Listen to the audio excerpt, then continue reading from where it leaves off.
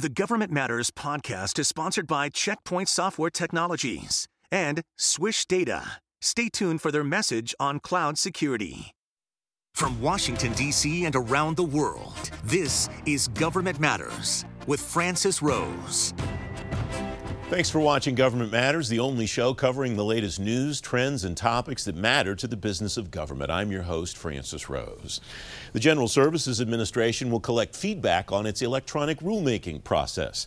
GSA took over the process from the Environmental Protection Agency in October.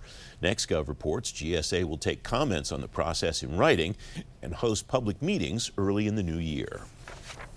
The first update of GSA's consolidated schedule will include a ban on buying technology from Chinese companies Huawei and ZTE. Agencies will have until the middle of August to comply with the order. FedScoop reports the Federal Acquisition Service will release the update January 15th. The 14th Air Force is now officially Space Operations Command. The Air Force says the command will support the new Space Force. Major General John Shaw will continue as commander of the unit. The Office of Personnel Management wants comments on a plan to change the way former federal employees can come back into government. For a long time, human capital professionals have wanted to bring employees back at higher grades than when those employees left government. Bill Valdez is president of the Senior Executives Association. Bill, thanks very much for coming on the program. Happy New Year. Thank you for having me here. What's the problem here that OPM is trying to solve, Bill? It's a two-part problem. The first is that the federal government has seen an exodus of young talent recently. By some estimates, less than 6% of the current federal workforce is under the age of 30. And I know when I was in government, we had a hard time retaining young workers, highly skilled young workers, because they could get jobs in the private sector. And so we'd train them up and they would leave. And then we hoped to get them back, but it was very difficult to do that because of the way OPM had structured the return rights of former federal employees. Mm-hmm. The second problem is that they are trying to resolve the situation where there are certain job categories like cyber, like highly scientific engineering fields, where people might be in government, they go back, they leave government, go to grad school, they go to work for a firm or academic institution, and they want to come back, but they have to come back at the same level that they were. Mm-hmm. And so this is an attempt to solve that problem. Is there anybody who doesn't think this is a good idea, Bill? Because it strikes me that if you leave as an 11 and you go out and gain maybe a master's degree or some other kind of advanced degree, or you gain 2 or 3 years of experience at a high-level information technology firm or something like that, and you come back, there's a 0% chance you're going to want to come back as an 11. You've gained a lot of experience. You've probably gained a lot of salary power, buying power in the private sector, haven't you? Yeah, and you know, the reality is that, as you stated, these are high demand people. And, you know, I mean, I had a situation where I tried to hire an attorney in government, and her previous position before she became an attorney, was as you said, a GS-11. I had to hire her as a GS-11. Now, she had a high public service ethic and was willing to take that cut, but that's a hard choice for people to make. And in answer to your question, I can't imagine who would be opposed to this. The GovExec story about this says, in order to qualify for being rehired outside the competitive process, a former Fed must fulfill two criteria. Must have quit their previous agency job at least 1 year prior to rehiring, so that somebody can't leave for a month and come back later. And they must have been rated at least fully successful in their final performance review in their old position. That seems fairly reasonable, is it? It seems very reasonable. And what I would say also is that this is just the first step in the steps that we need to take to reform the hiring process in the federal government. You know, the reality is that the next generation of workers are going to come in and out of government on a regular basis. And if we put artificial barriers in place of those workers, then we're not going to retain them. We're not going to get them back when we need them. And so my prediction, personally, is that the future workforce is going to be composed of about 50% of what we call tenured workers. Those workers who, have to really be in the government for 20, 30 years and know the business processes and the systems and that sort of thing.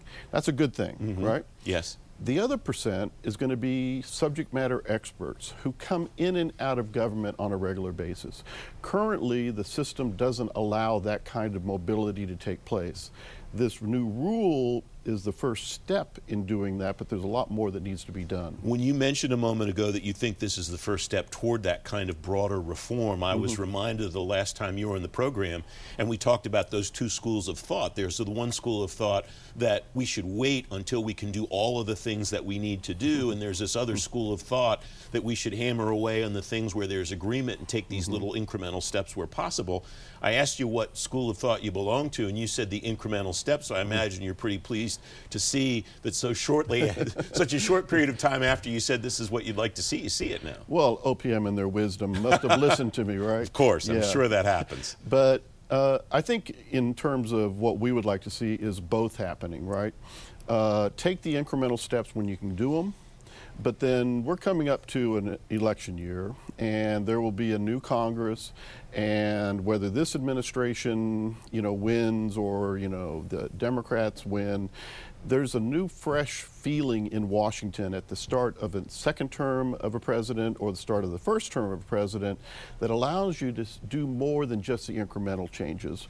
And I think that's one of the things we're focused on is what are those big level things that we could do that have bipartisan support that would enable us to really prepare for the workforce of the future. We have a little bit less than a minute left, Bill. If this is a good first step, what do you think would be a good second step? What's another small bite that OPM or OMB could take in this work?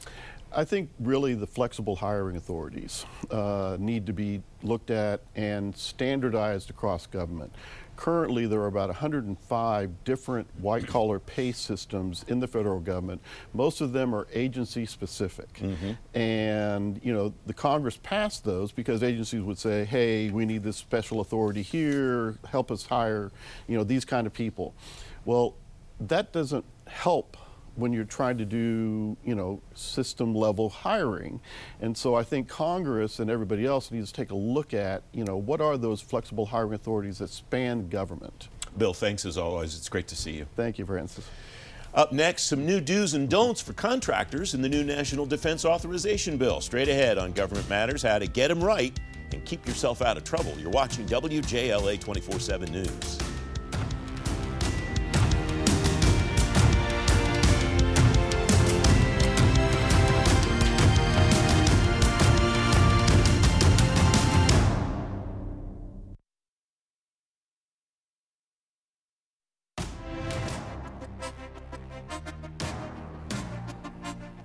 The 2020 National Defense Authorization Act includes some policy changes for the department. It also has some new do's and don'ts for the contractors that serve or want to serve the Pentagon.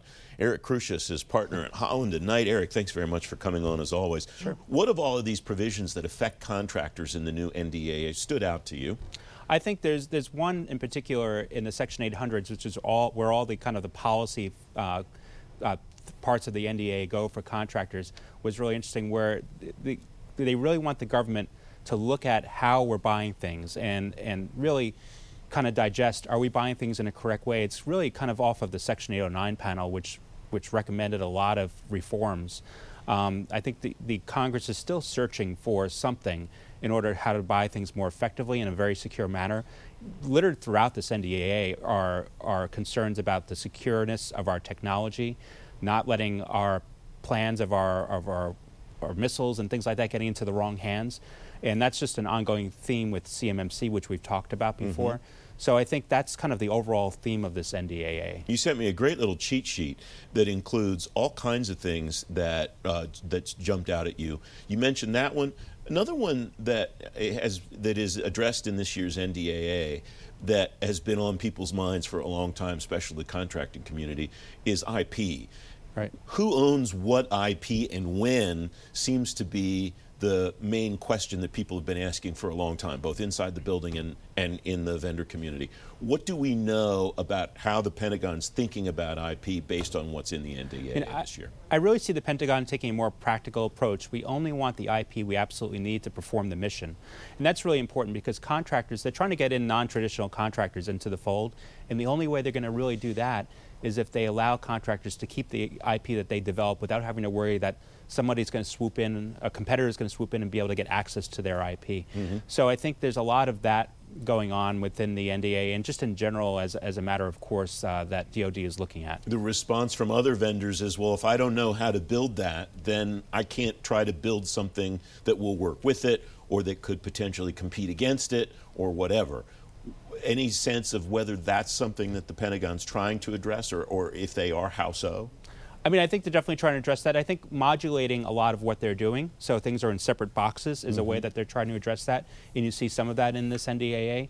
And I think overall, I think their biggest concern, though, is just bringing those non-traditional contractors. Another issue that showed up in this year's bill that doesn't have anything to do necessarily with the Defense Department exclusively, we talked about it a little bit before we went on the air, and that is a cost estimate for models of the new e-commerce portal that GSA is developing. What's in there about that? About these e-commerce portals, Eric? So sure, the original bill had 3 different models that contractors, that GSA may want to adopt for contractors.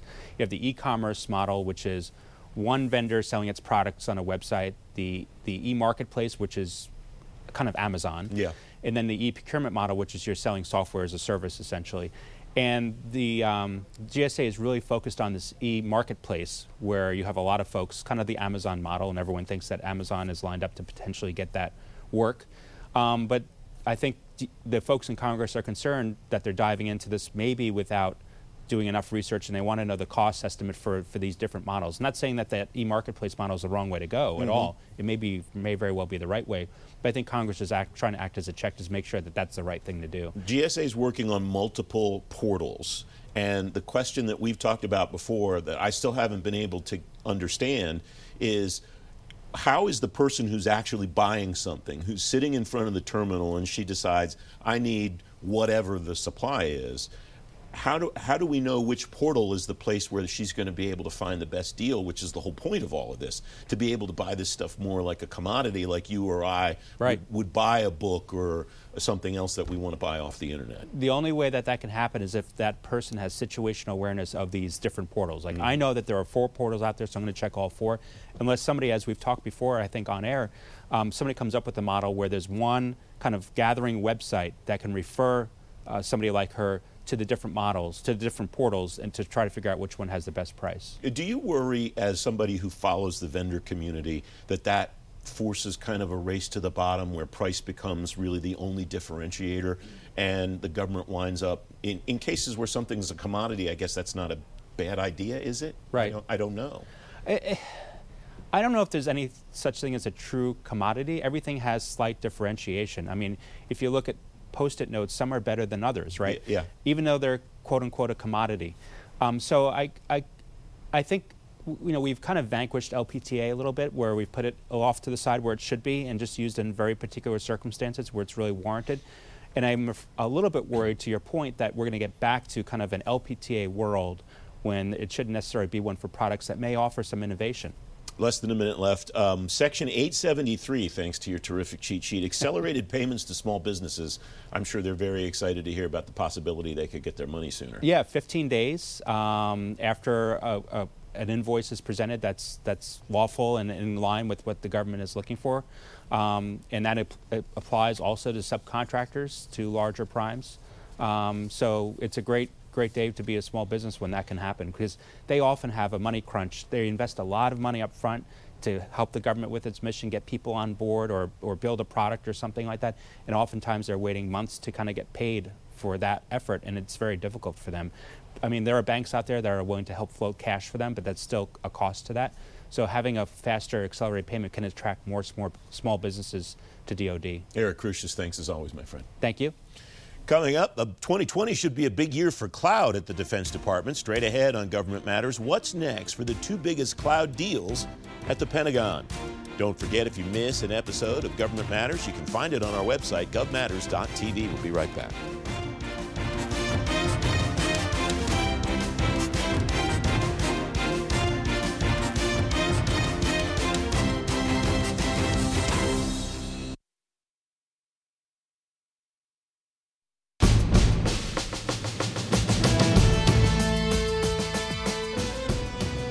Welcome back. Industry still has a long list of questions about the two big cloud contracts the Defense Department awarded in 2019. The JEDI contract sucked up all the attention, but the DEOS contract could be almost as valuable as that one, and the branches want to get to work putting applications into those clouds or letting vendors do it for them. Carten Cordell is staff reporter at the Washington Business Journal. Billy Mitchell is editor-in-chief at FedScoop. Gentlemen, thanks very much for coming on as always. Carten, I'll start with you. DEOS is the one I'm more interested in because we've talked about JEDI till we're blue in the face. Sure. Where is DEOS now, and where does it appear to be headed in your view? Well, we don't know a lot because very much like the original procurement, DEOS is in the e-buy system right now. We do know that the RFQ was issued last month, and that there was a December 19th deadline. So given all the work that's been put into this contract, you would figure that there would be a pretty quick award coming sometime early in the year. But there's not a lot of details out released through the public, and GSA hasn't really said a whole lot about it. What does that tell you, Billy, about where DEOS stands now and where it could be headed, say, just in the first quarter of 2020? Yeah, I agree with Carten. I think it's going to be a quick award, given that they've already awarded it, and it was pretty quick compared to its counterpart, JEDI. I think, you know, there's a good shot that it's another jump ball between Perspecta GDIT, but regardless, this is for Microsoft services, so Microsoft's going to be the big winner, and you can't mention that without saying Microsoft also won JEDI, right. Which is also under protest. That could change, but I don't know how likely that is. But so it's going to be a big year for Microsoft. Do either of you expect anything to come out of the protest that has to do with DEOS, or is that maybe the fact that they're this is still in process? Maybe that's an indicator. What do you see, either of you, as far as how the protest affects the way DEOS is going to move forward? Well, in comparing again to JEDI had so much drama in it that chapter after chapter after chapter of things that were controversial. This didn't seem to be the case with DEOS. The initial chatter when the corrective action came out was this was a misunderstanding. This was just something that came up sort of incidentally, and GSA wants to correct the action. They want to fix their mistake. So it doesn't seem like that there's going to be anything that's really so much dramatic there. It's really just dotting all the I's and crossing all the T's. Do you think it matters, Billy, that DEOS is more for back office type functions and that JEDI is more for the tip of the spear function, in the way that the fact that Perspecta wanted to protest it and what they wrote in their protest, all that kind of thing, compared to the way that Amazon is protesting JEDI? Yeah, I mean, I think the whole narrative about both of these contracts shows out in those different comparisons. Back office stuff, when you're talking about cloud in the military, you're thinking of life and death, and back office stuff just doesn't have that same ring to it. But when it comes to something like JEDI, and it's this, I mean, they're both single awards, so both can arguably be have the same contention around them. But with JEDI, there's just so much more of this, like, we need to keep our men and women in uniform safe. Where back office, it's, I want to chat somebody at a base across the states. One of the big reasons that the department wants to move to the cloud and wants to expand the cloud portfolio that it exists is because all the branches are looking at IT as a service components, at least. You've both written about that. Billy, what do you see as maybe the first places that the branches will consider that possibility? Yeah, so Air Force is really kind of leading the way on this. All of them are doing their own instantiations. Navy's done NGen for a while, and they're doing the recompete, which it's not IT as a service in its name, but it really is the same exact thing. So Air Force, I think, is kind of leading the way with the smaller pilots. Army's kind of following along. Air Force has done a couple pilots, and I think they'll make some big awards over the next year. Army, just back in October, though, made awards to Verizon, AT&T, and Microsoft for a couple of bases. I think there was 9 or 10. So they're starting to get their feet wet. But I think it's, all of these CIOs under those different branches are working together and kind of taking each other's lead, so that when there are things like JEDI and DEOS in place, that they have the infrastructure to kind of work with those different providers that are coming in and kind of doing the work for them. And Carten, I think the fact that those CIOs are all working together in each of the branches maybe is the big unreported story. Maybe we'll see more about that in 2020, because historically the branches have not been really good when it comes to IT at sharing information with each other about what they're doing and where they're making progress and where they're having trouble. if that happens in this area of IT as a service, that could potentially be a breakthrough for other types of IT collaboration, couldn't it? Absolutely, and as Billy said, there's been a lot of collaboration at the pilot stage between the services there. The question then becomes is that will there be buy-in once JEDI goes through eventually, how that all coordinates, and just because of the security ramifications, the data coordination, there's a lot of facets to a cloud migration and cloud services that really have to be coordinated in general, so collaboration makes a strong point for the services to move that through quickly. All right, we have to talk about JEDI. I'm doing it against my better judgment. Billy, last week you wrote, Oracle's taken its protest DOD's handling of the JEDI acquisition all the way to a federal appeals court after falling short with GAO and the Court of Federal Claims. What does that say to you, first of all, about how serious they are, given that they're nowhere on the landscape as a potential winner of this?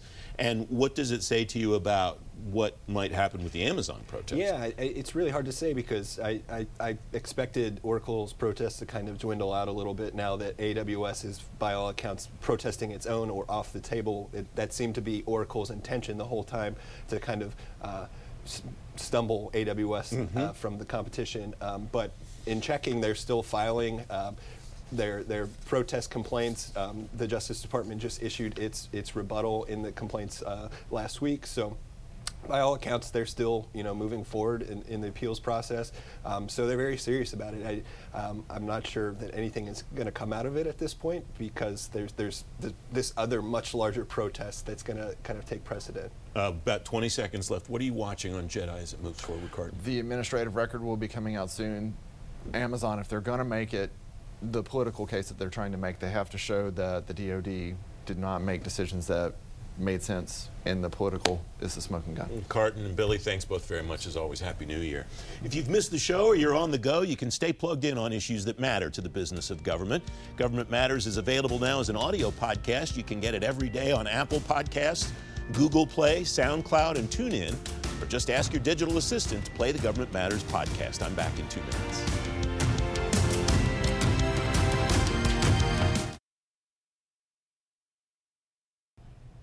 That's the latest from Washington. Join me weeknights at 8 and 11 on WJLA 24/7 News and Sunday mornings at 10:30 on ABC7 to stay plugged in on issues that matter to the business of government. Thanks for watching. I'm Francis Rose. The Government Matters podcast is sponsored by Checkpoint Software Technologies and Swish Data, presenting this message on cloud security. I'm Government Matters Director of Content George Jackson, here again with Sean Applegate, Chief Technology Officer at Swish, and Jeremy Castleman, Cloud Security Specialist at Checkpoint. Sean, give our listeners some best practices for achieving a consistent security posture in the public cloud. Absolutely. So in public cloud, we have many different cloud providers. They have different security controls and mechanisms. To be able to control those in a single agency, we want to be able to gain visibility into your assets, your inventory, and your cloud environments, those different components, if you will. Using Checkpoint Dome 9, this allows us to assess and gain visibility across all of your cloud environment and their controls. It also allows us to run some quick remediations against the NIST policies to make sure you're compliant and easily report on those so you know exactly where you're at to start with. Jeremy, he touched on this a little bit, but what about regulatory compliance challenges here? What do you see as potential hurdles? Well, it is a tremendous challenge. It's at the forefront of most of the conversations we have today. Not only do you need to ensure compliance of your internal security policies, but you also have to meet those regulatory compliance standards, like Sean mentioned with NIST or PII. With Checkpoint's Dome 9 solution, we have a full inventory of your environment and how everything is configured already. So it's simple for us to go ahead and provide NIST compliance rule sets, for example, right out of the box. Our experts will keep those rules up to date for you, and you can simply run your assessment on your cloud platforms, and it provides you the full audit-ready report. Okay, so Sean, let's talk remediation. How should these agencies respond if they, say, fail a compliance assessment? Yeah, there's really two ways to approach that. One, take the report in Dome 9 and use the step-by-step directions provided, so the just-in-time education, to correct those findings. Or two, leverage the technology to do auto-remediation. So as soon as you make misconfigurations or skip something, it'll take the actions to correct that. And lastly, the tamper protection capabilities really protect your administrators and those privileged accounts so that third-party hackers can't get access to those. and masquerade as them in the public cloud. So again, use the reporting, the auto remediation, and the tamper protection to protect yourselves. Great information. Sean, Jeremy, thanks for being here. For more, head to govmatters.tv/swish. I'm Government Matters Director of Content, George Jackson. Thanks for listening. Our daily program is produced by Charisse Hanner and Ashley Gallagher. Christy Marriott leads our technical crew. Our web editor is Andrew Wagner. Government Matters was created by George Jackson. Visit govmatters.tv for articles, videos, and more, including our first feature-length documentary, The Dawn of Generation AI. Government Matters is recorded at WJLA-TV in Washington, D.C. Copyright Sinclair Broadcast Group.